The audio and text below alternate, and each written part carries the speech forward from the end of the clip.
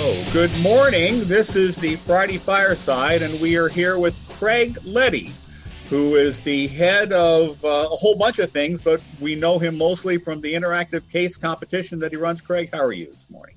Very good. Happy New Year to you, Rick. Great to be here. And where are you talking to us from? I'm outside of New York City, just north of the city in Mamaroneck, New York, in Westchester County, right off I-95, and about 2.5 miles from the Altice USA head end for West Coast, just to add a cable perspective to things. Oh, and of course, you're actually broadcasting now from the Altice head end, which explains all those TVs, right? Yeah. No, this is my house. I have like 500 screens. Doesn't everybody?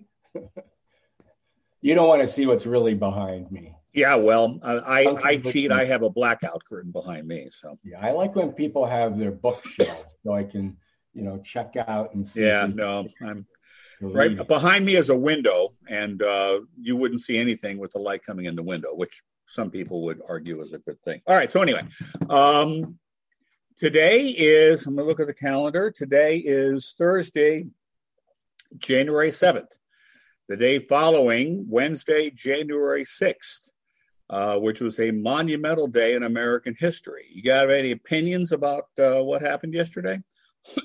One crazy day, and obviously, very shocking. And, but from a television perspective, Rick, since you and I've been around so long, we've been through these sort of big live moments on television and now with social media as well.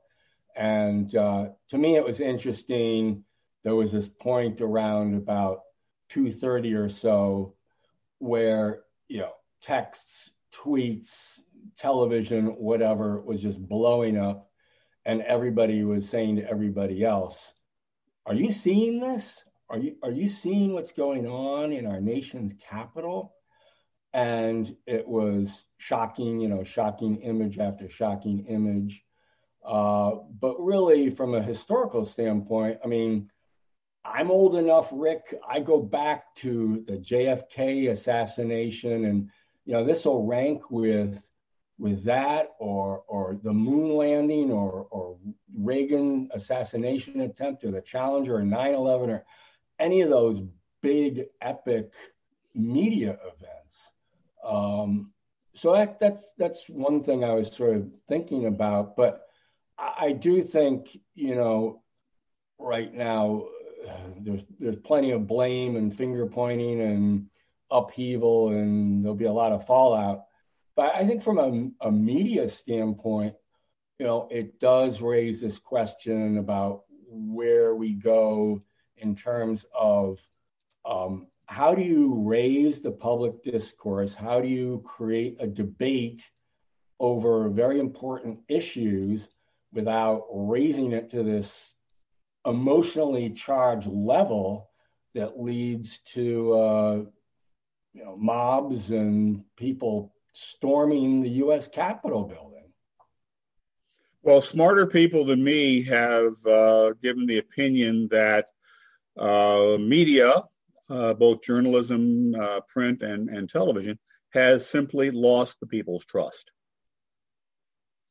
And maybe before anything else happens, we need to find a way to get that back.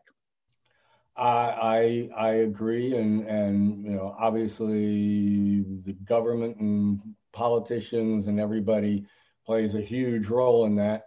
And it is, even now watching this morning in the aftermath, I was a little disappointed that everybody went back to their camps and started the blame game again, and remember what happened back then, and going down this rabbit hole rather than dealing with this situation in itself, which was very unique, unprecedented, and horrible, and really needs to be dealt with on its own, and then thinking about those bigger issues as we go forward. It's interesting. I've been spending a lot of time, both clients and friends, on the broadcast side of things recently. And what I keep seeing is, while someone might not trust Lester Holt on NBC. They have a lot more trust for the local newscaster on their NBC affiliate. And, there may be something there because heaven knows the local broadcasters on the news side of things did pretty well in 2020. The pandemic resulted in a lot more audience there. Yeah. So maybe there is a bit of a formula that can allow the places where trust currently exists to grow rather than starting in a place where there is little trust and try to create it. I don't know. It's anyway. Yeah. Trust is a hard thing to build up in media, and it's really easy to lose it. It's really easy to lose it, hard to get it back. That's right. Yeah, hard to get it back. And it's also interesting to see if, some of the burgeoning internet media services can kind of step up and fill some of that void as well, without turning into Twitter, which is, just become this cesspool of horrible statements. And, when you have to have the president get blocked from Twitter for 12 hours, I mean, just crazy stuff. So does that mean that in this is going to be an artful transition. Does that mean that in the 2021 interactive case competition, your case might have something to do with news and media, maybe even rebuilding trust? Well, we're actually thinking about that. We've done the last couple interactive case competitions, and this is our 10th year now. Okay, and you know what? Before you get into the new, let's take the time, because I did a little bit of research, and there are actually 7 people who are my regular viewers who don't know who you are. There are 38,000 who do know who you are. So for the 7 people who don't know who you are you? We didn't do this thing. Sorry about that. Who are you, and what do you do? We'll go back to the very beginning. So I've been, I was a business journalist for years. Cablevision Magazine, right? Media, and I was the editor of Cablevision Magazine. And then I went out on my own and started Interactive TV Works, which is how I got to know great people like you and Tracy Swedlow and the whole ITVT gang. And just really, was pushing a lot of different technologies. You remember, you have the scars to it, EDIF, OCAP, and all that sort of thing. And from that, as you know, sometimes some of the best ideas get hatched in a bar. And so about 10 years ago, we were talking about conferences and how we go to conferences, and a lot of people were just sort of saying the same thing. And we really need a millennial perspective and voice, and let's see what these kids can do. And so we started the first competition with the Daniels College of Business in Denver, and then it just kind of grew from there. And so now we've had to transition to doing them virtually, but actually works very well and allows us to get students from all different parts of the country. And we tackle a big industry challenge with each one through a case study. And we have these different teams of students that compete, and they go up before a judges panel, an industry audience, and then they can win cash prizes. And more importantly, they become really good candidates for jobs and internships. And we're happy that 40% of our alumni now work in some capacity in the industry today. Oh, cool. I should also mention that one of the things we do is to help educate them is create a coaches council of mentors. And we've had such great coaches as Rick Howe, who's done a tremendous job. I must point out my team did win once a couple of years ago. That's right. And we welcome anybody who's interested. It's a great experience. So that's really become my big thing. And in the last couple competitions, we've focused on pay TV and streaming models, which has been really interesting. And now, to your point, we're thinking about doing things that maybe have a little more social aspect to it, this media issue perhaps, or we're also thinking about doing one on closing the digital divide, yes, which is obviously also a big issue, and it'd be great to see how these students tackle that, what sort of recommendations they come up with. Interesting. The first competition that I coached, forget the year, probably 2015, I think. I had a team from NYU, and one of the members of that team is going to be on a Friday Fireside, Courtney Miller, who went from NYU and that team, and she spent some time, I think, at the NBC, one of the many silos there, and now she's over at Viacom CBS. And I contacted her. I said, "Hey, let's do a thing." But most interestingly, I had back then a client, Amdocs, based in Israel, and they were doing work over on this side with AT&T and then DirecTV, and basically they're sort of a data billing company. And I brought some of my team members over to an Amdocs one-day conference, and I brought them in for lunch. And Craig, I got to tell you, the Amdocs executives stared at these kids. These were real millennials. And when they talked about how freely they did things like share their Netflix sign-on credentials back in 2015 and their DirecTV sign-on credentials with their friends, and the fact that they were expected to do that, they would be ostracized from their friend group if they didn't do that, was just a completely unique perspective for my client. And yeah, I applaud you for targeting that group and making sure that those folks have an opportunity to stay in the business, because hell, I love our business. It's the only thing I know how to do, mind you. But it's a terrific place for people to get a start.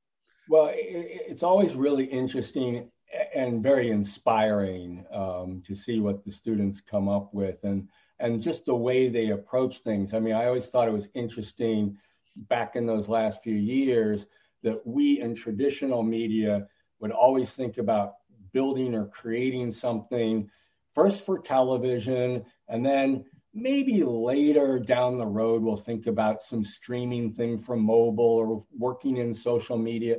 And for them, of course, everything starts with social media and mobile and then goes the other way. So just different approaches, and they always come up with something really fresh.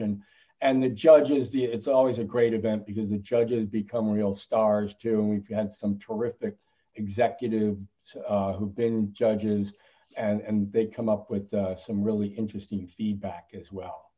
Now, in terms of crass commercialism, you actually have sponsors for this activity. You do. And I assume those sponsors have an opportunity to contribute coaches, right? Yes, and even judges as well. So, we do rely on sponsorships as well as donations that go to the prize pool for the students. And we've had a lot of great, organizations like NCTA and CTAM and others that have gotten behind the program as well. Well, I would add a plug for your program for potential sponsors, and that is that they have an opportunity to not only meet prospective employees and or interns and or brains in the business, but spend time with them in a somewhat challenging but also relaxed environment. It's almost the difference between trying to call on somebody in their office where you have to fight your way through their appointment secretary versus meeting somebody at a conference where you can just talk. You get to meet these students where they are, and it's a phenomenal opportunity and benefit, I think, to the sponsors and the participants. Yeah, and I think some of our larger sponsors, Comcast, NBCU, and Charter, they have university relations arms now. They really want to forge relationships with schools. It's very valuable to them. They don't want to see all these people heading off to big tech and other places. They're all gearing up for a lot of different things. So it's a good way for them to get people who are already, educated. They've gotten that first wave of what the industry is all about, and then get them into their pipeline. It's interesting. I have joked in the past, and it turns out that my joke has turned into a reality, that the people, at least on the technical side of our business, who really drive the television and the media and entertainment business today are doing their work in their parents' garage in Hauppauge. Okay? They're anywhere from 15 to 17 years old, and some of them have developed things that the rest of the world are going to see in a couple of years. We're going to go, oh my God, where did that come from? It came from some kid's parents' garage in Hauppauge, right?